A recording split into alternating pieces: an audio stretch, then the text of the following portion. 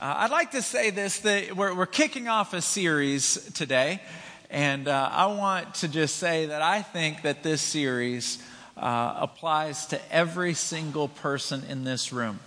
And it also applies to every single one of our friends. So if you're ever going to bring a friend, bring them for this series.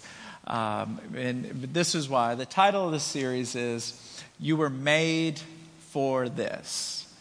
And if you're anything like me, you go through these seasons of asking yourself, God, am I doing what you want me to do? Am I doing what I was born to do?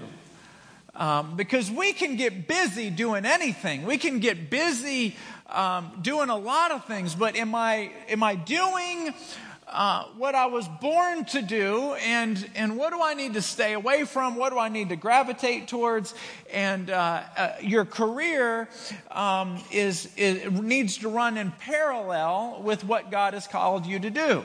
So whether you work at the snow cone stand or you work at Cisco or wherever, it needs to run in parallel. You know what you do to pay the bills.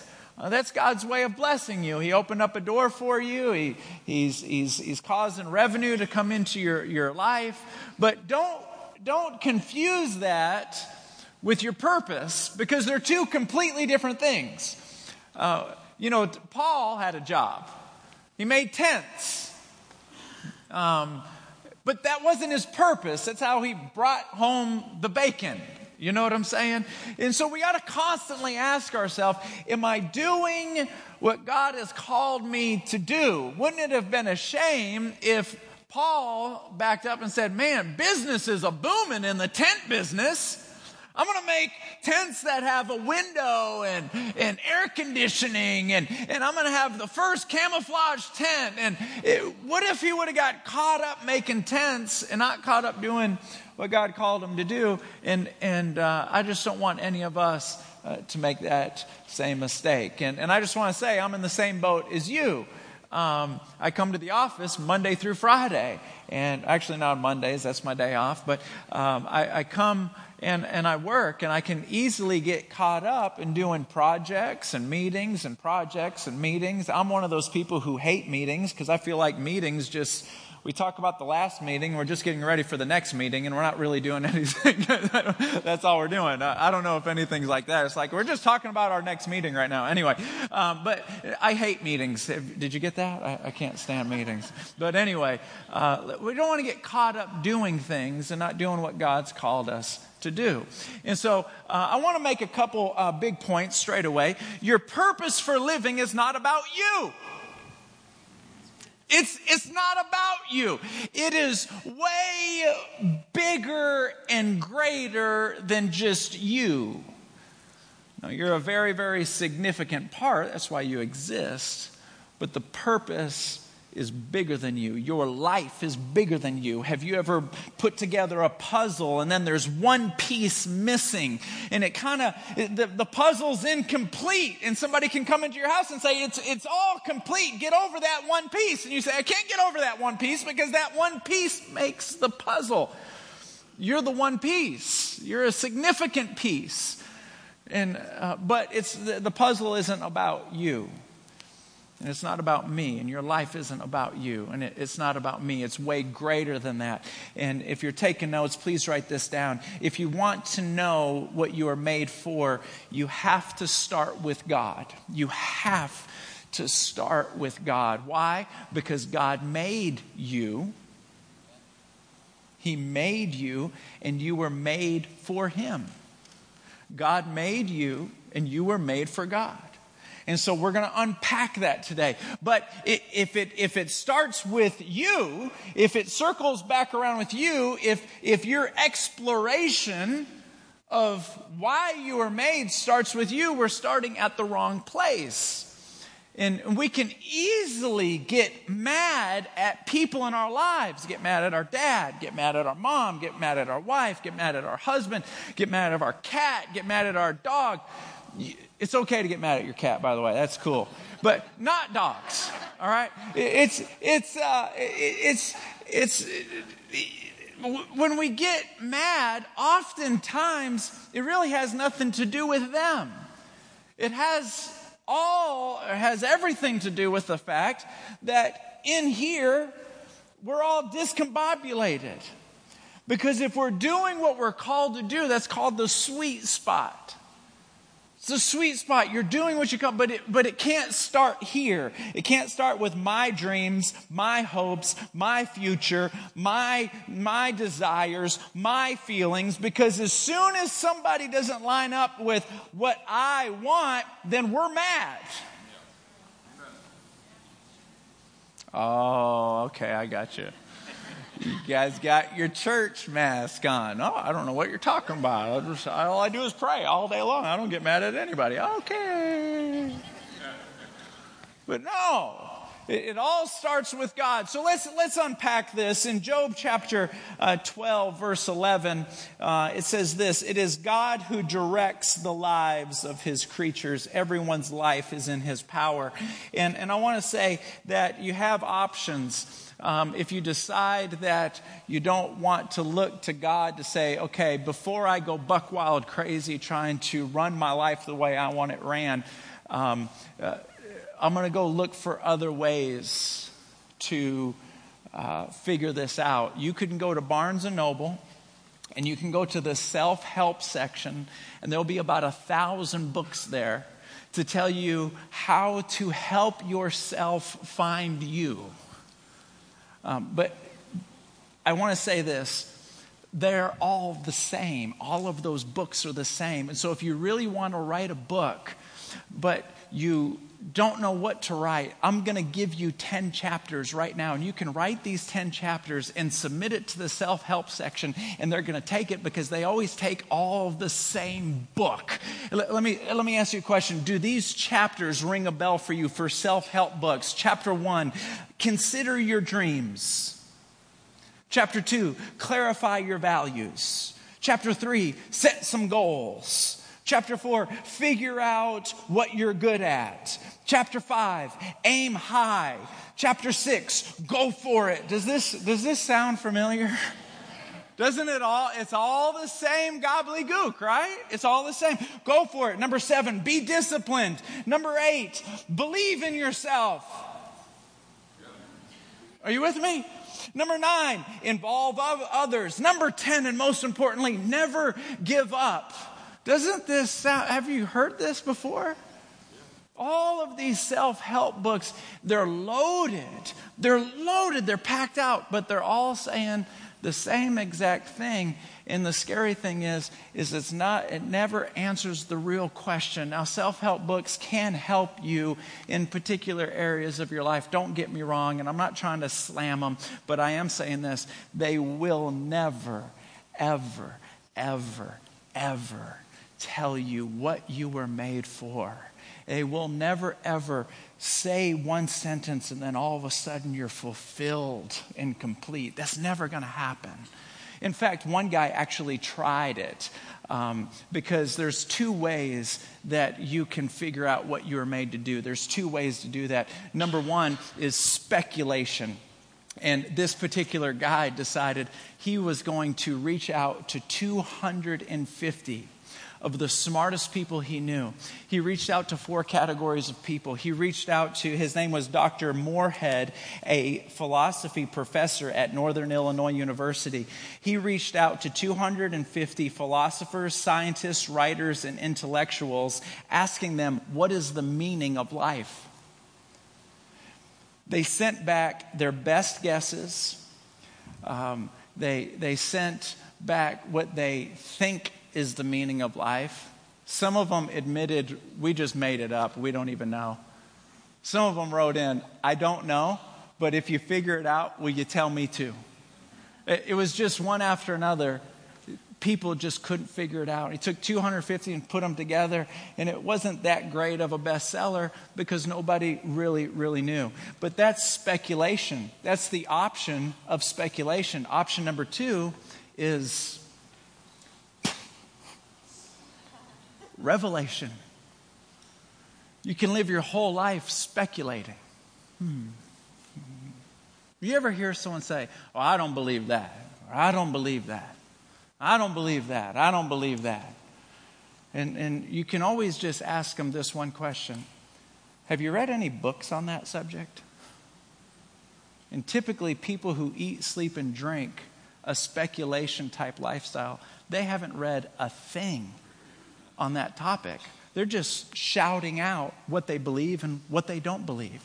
But if you decide to shift and say the speculation, that's not helping even the smartest people in the world. I want a revelatory moment. I want to say this, that when that happens, everything begins to change. And so what I'm hoping is I'm going to open up the Bible right now. I'm going to read a couple passages. We're going to unpack this thing, and I hope that it's a revelatory moment. Does that sound good?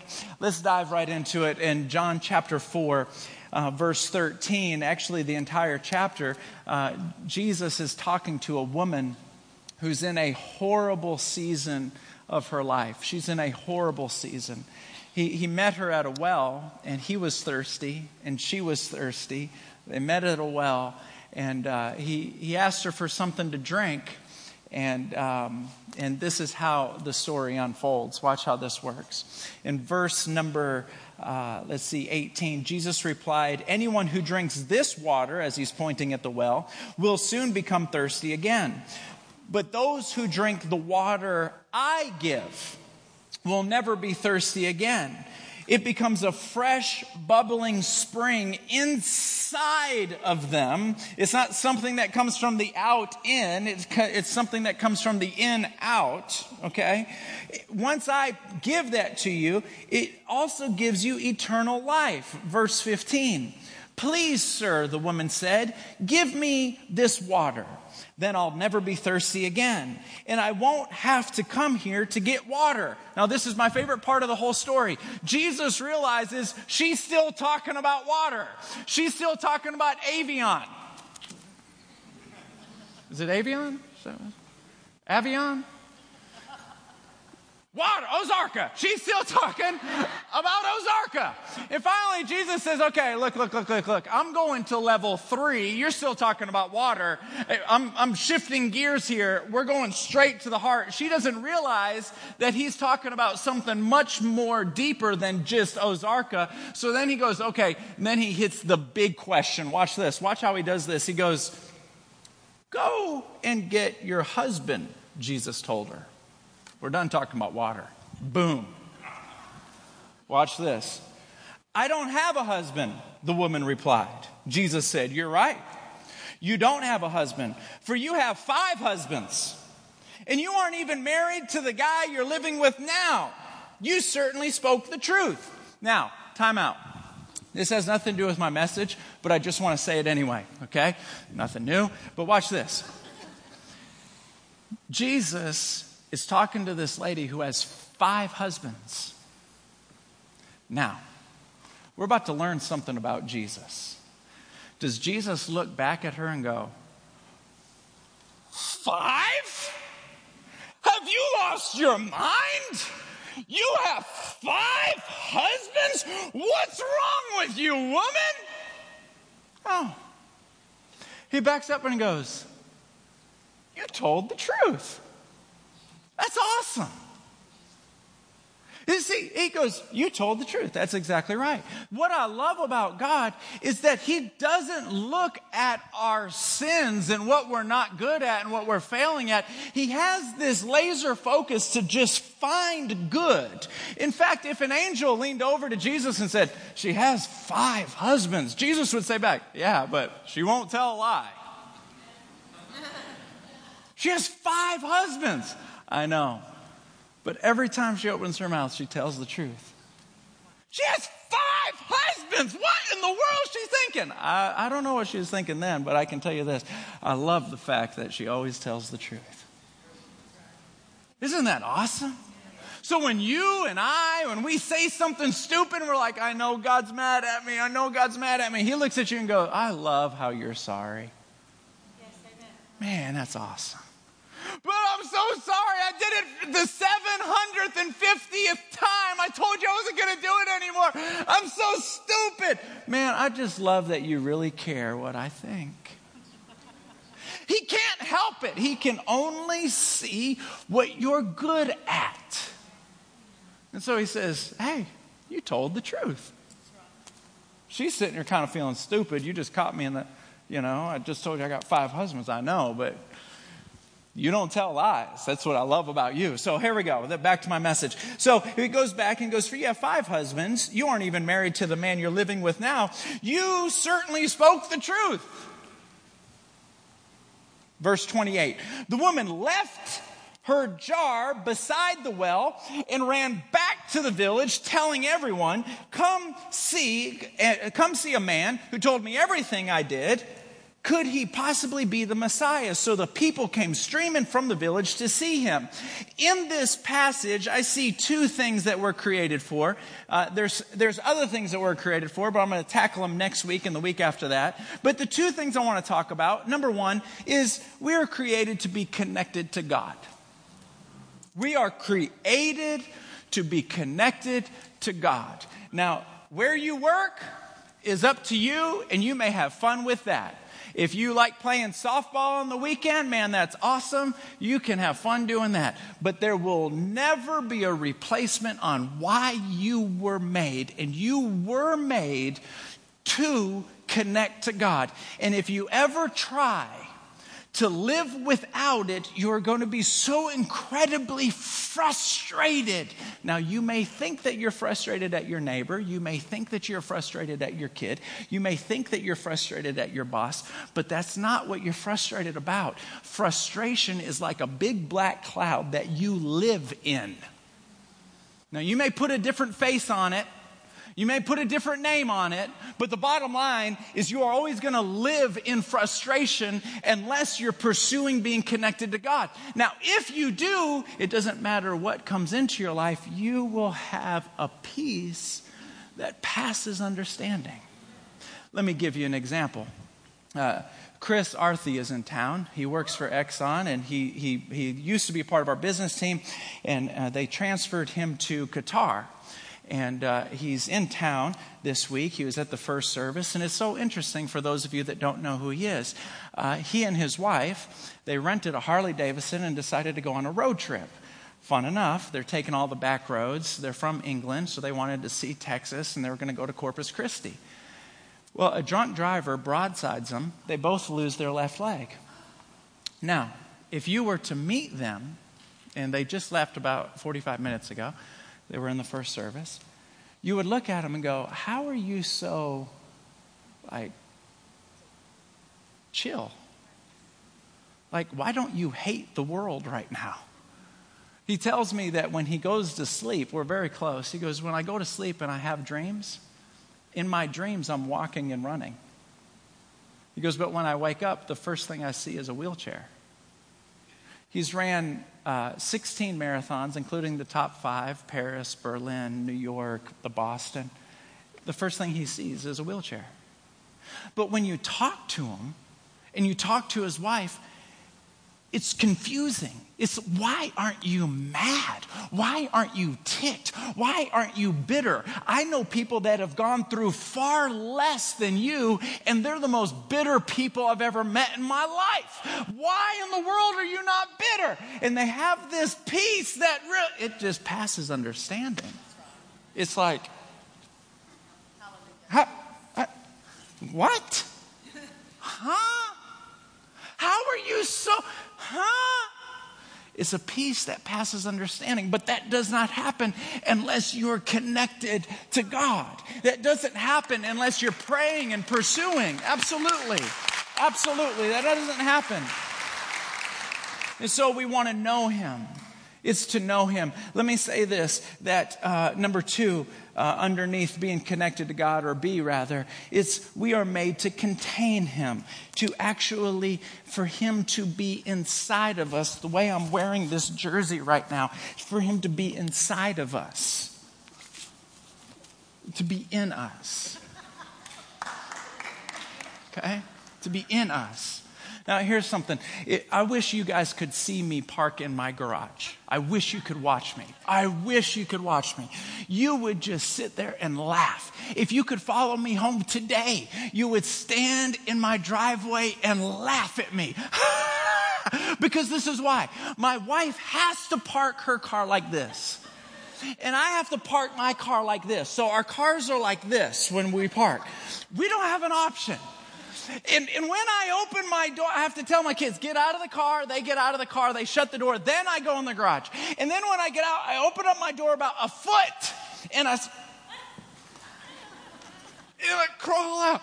Because our cars barely fit in our garage. They barely fit. And you might be asking, isn't it a 2-car garage? Don't you have 2 cars? What's the problem? Well, I'm so glad you asked. Because we have got more boxes of junk in our garage that our cars no longer fit. We have a wreath for every season of the year.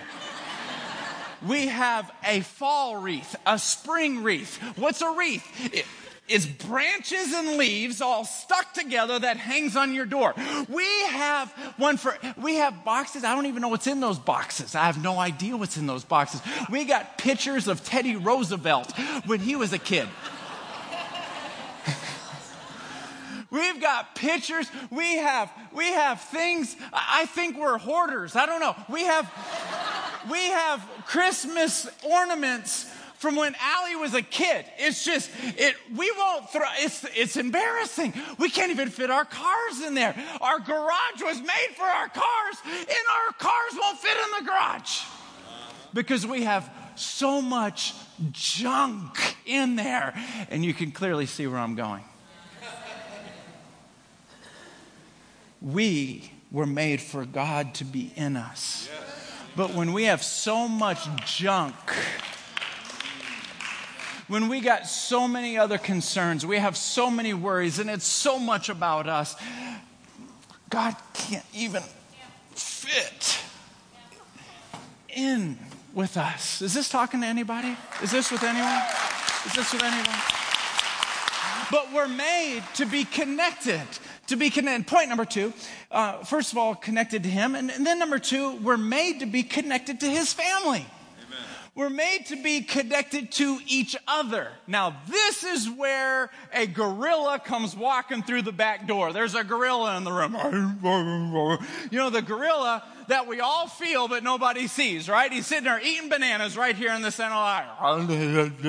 Because when I say, you and I are made to live life with each other. All of you go like this. And I sound like Charlie Brown's parents. Wah, wah, wah, wah, wah, wah, wah, wah. And you go, wah, wah, wah, wah. Why? 2 reasons why. We're busy, man. Are you with me? We are so busy. And in 2 weeks, our church launches life groups. And that's where I'm going to come up here and I'm going to say, hey, we're made to be connected to each other. So let's do it every other week. And in 2 weeks, you have an opportunity to sign up. And the number 1 thing is going to be, I know that we are made to be connected because you purposely preached it 2 weeks before you passed out the paper for us to sign up. I'm not. This is more than a pretty face. I know what you were doing. And guess what? I was busy then, and I'm still busy now.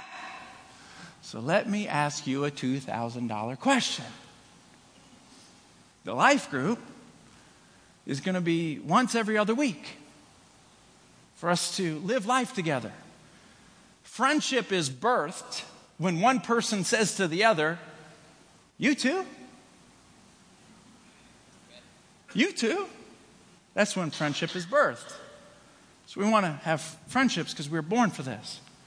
But when you say, I'm busy, what if, let's just play along, just what if, I were to say to you, okay, you're only going to have 6 life group moments to the end of the year. There's only 6 because they're every other week. And by the time we start, it's going to be the end of the year by the time you have 6 every other week. What if I were to pay you $2,000 every time you showed up?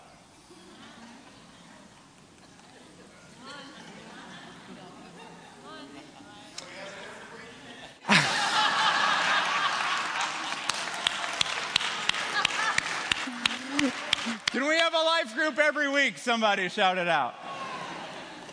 Hey, can we have one every week? That's a great question. So just so I'm clear, you're not busy anymore?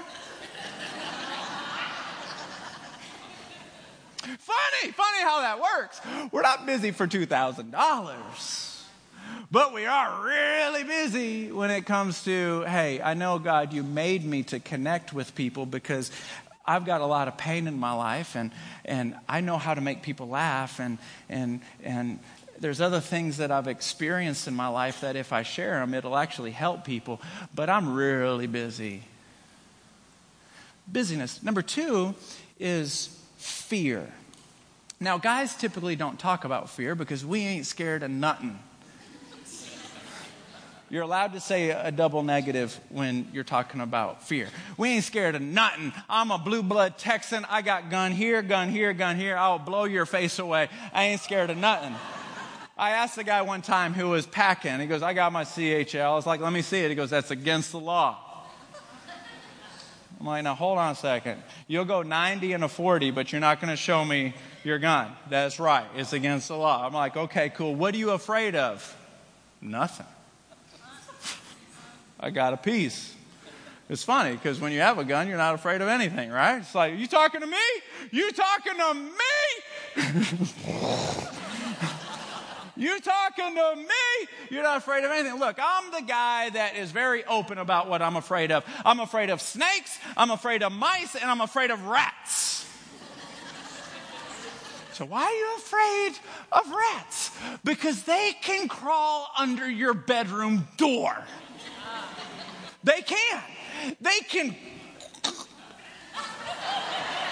and slip right under. You're not safe in your room. You're not safe there. I took my son to see Teenage Mutant Ninja Turtles yesterday. Big mistake. There's a rat the size of me and he talks. I was like holding Luke's hand. Is it over? Is it over? Is it over?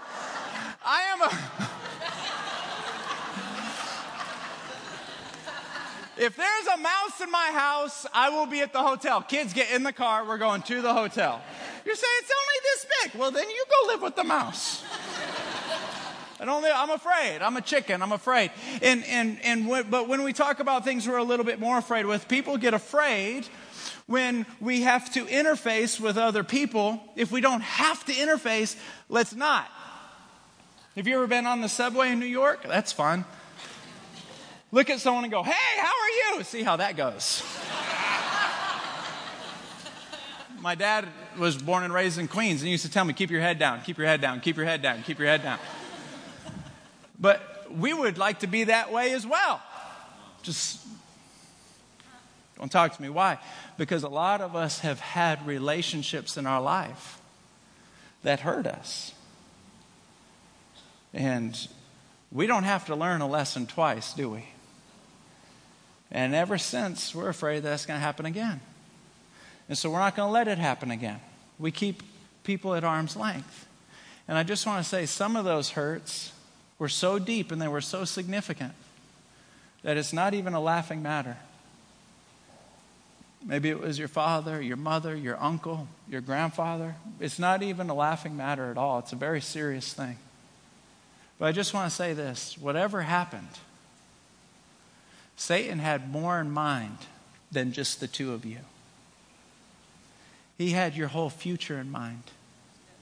Thinking, not only am I going to destroy this relationship, but I'm going to destroy every relationship that you're a part of for the rest of your life. And you are going to not trust men for the rest of your life because of this moment right here. You're not going to trust women ever again for the rest of your life because of this moment right here. This is Satan trying to pull jackpot. And a lot of times we never trust people ever again. We go into a relationship with them, but we will not trust them. Now, nobody knows that we don't trust them, but we protect ourselves. We cover our heart. We protect ourselves. We watch and we look at everybody almost kind of like with one eyebrow up. Like, what are you up to? Are you with me? Let me see if I can illustrate this with a video clip of one of my favorite all-time movies. Maybe some of you guys will recognize it. Why don't you take a look at this? Gringo!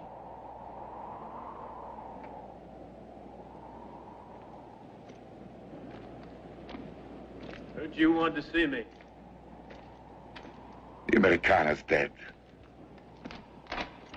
Cut the old man down.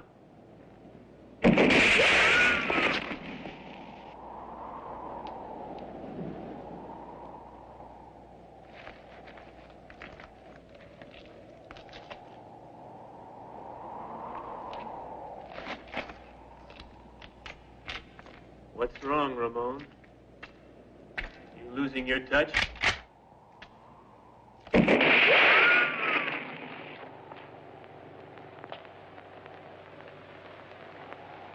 afraid, Ramon? Shoot to kill, you better hit the heart. Your own words, Ramon.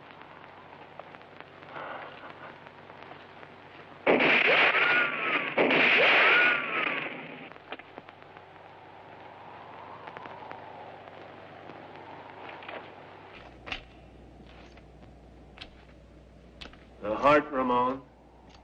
Don't forget the heart. Aim for the heart or you'll never stop me.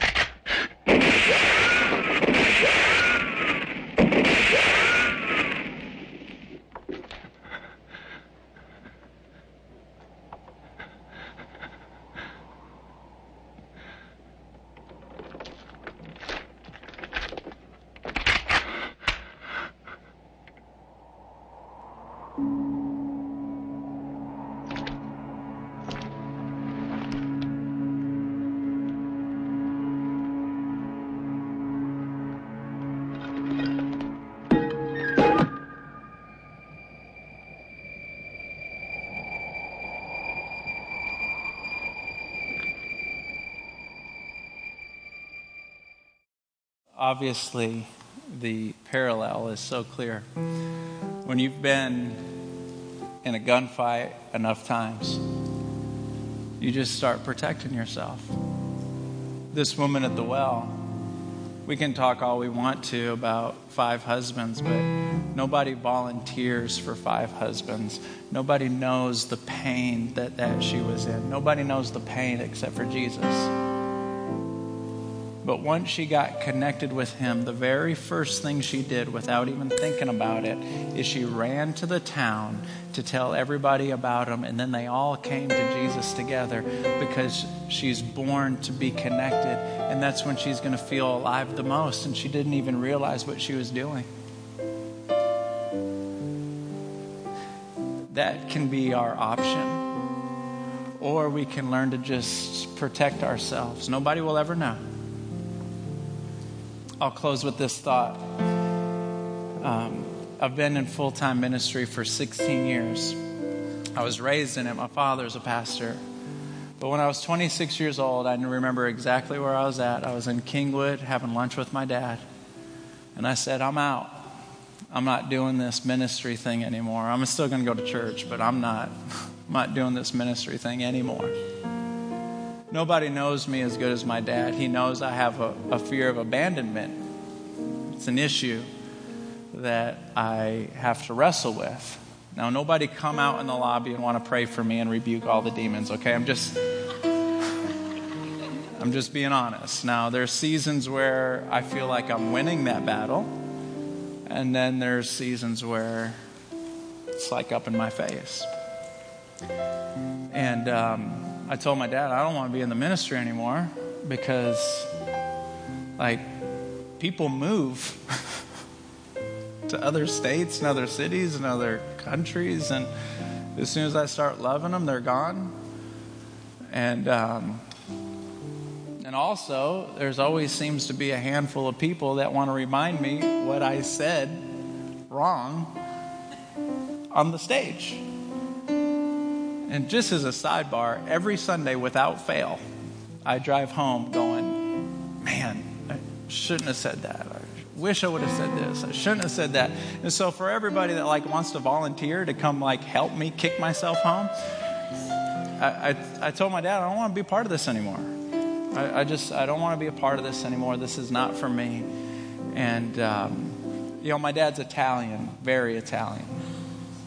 So this is how he expresses love and concern. You're an idiot.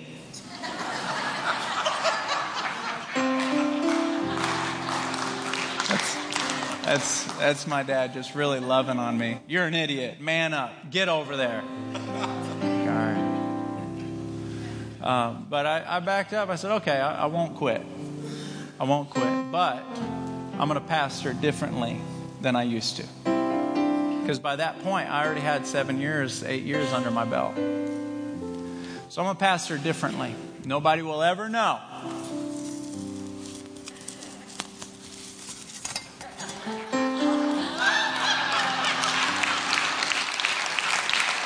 Nobody will ever know. But I'm not getting hurt anymore. So now when somebody says, Frankie, you're like, oh, I'm so sorry to hear that. Frankie, we're moving. Oh, bye. Frankie, you did not preach very well. I know. Tink, tink, tink, tink, tink, tink, tink, tink, tink. Can't get to me. Not going to get to me. Not going to get to me. No. But you know what the problem is? Is when love can't get in, it can't get out either. It can't.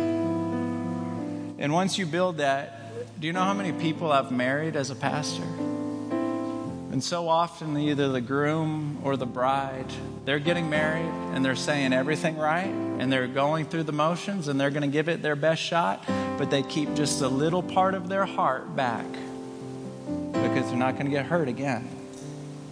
You're not going to hurt me again. Most single people I talk to, I'll say something like, man, I'm going to pray a husband in your life. They always do the same thing. Whoa. Don't pray too hard. Because I'm good. I'm good. What does that mean? They're smart. They don't have to learn the lesson twice. And I just want to say that I was a really crummy pastor for those 2 years. Because again, if you don't let anything in, you can't let anything out.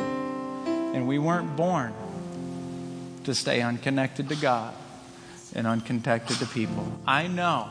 Watch this. I'm going to come home. I'm going to come to your house and knock on your door just one more time, and then I'll dismiss you. Are you ready?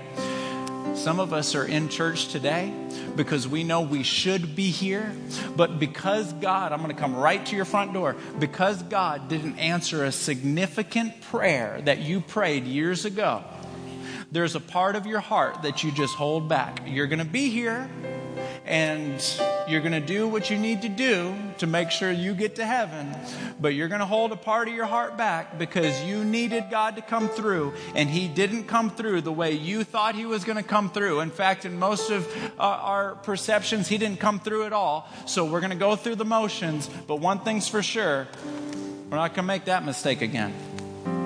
I'm not going to get hurt and disappointed by God again. And I'm not going to get hurt and disappointed by people again. I just want to tell you this. You and I will become walking corpses. And we can smile all we want to. But when we're not doing what we're born to do, connecting with Him and connecting with people. Some of you say, you don't know the issue that I have with God and the issue that I have with a particular person. And you don't need to put this on the screen, so just let me say it. The pain of carrying the issue is always greater than the pain of solving the issue. Just to sit down and say, look, I need to talk to you. 15 years ago, you hurt me. You hurt me. And it has hurt every relationship I've been in because of this. Now you may say, you don't know this person. He's the devil. Let him be the devil. That has nothing to do with you. The Bible says to be at peace with all men. You let them be who they need to be. One thing's for sure. We need to be done wearing this. We need to be done wearing this. We need to come to God and say, I'm all in. Now watch this. If you never do anything for me again, I'm still going to worship you and praise you. Don't ever do anything for me again. I'm still going to worship you. Still going to worship you. My mother in the Lord, her name is Jeannie Mayo. And I said, Ma, how do you give so much? I don't understand how you give. And she said, Frankie, I shouldn't share her testimony, but she wouldn't mind. She said, my father did some sexual things to me when I was a little girl that hurt me. So she goes, I lived the rest of my life giving away what I wish somebody gave to me. I'm going to tell you, I would not be here. Allie and I wouldn't know each other if it weren't for Jeannie living her life that way. We were born to connect with him, and we're born to connect with people. And it doesn't matter how busy we get or how afraid it feels. I don't know anybody. Guess what? Hell will try to put one of these on you every day of your life just to protect your heart. That's why Paul said, I'll die daily. I don't live for me anyway. I live for God. It's all about him.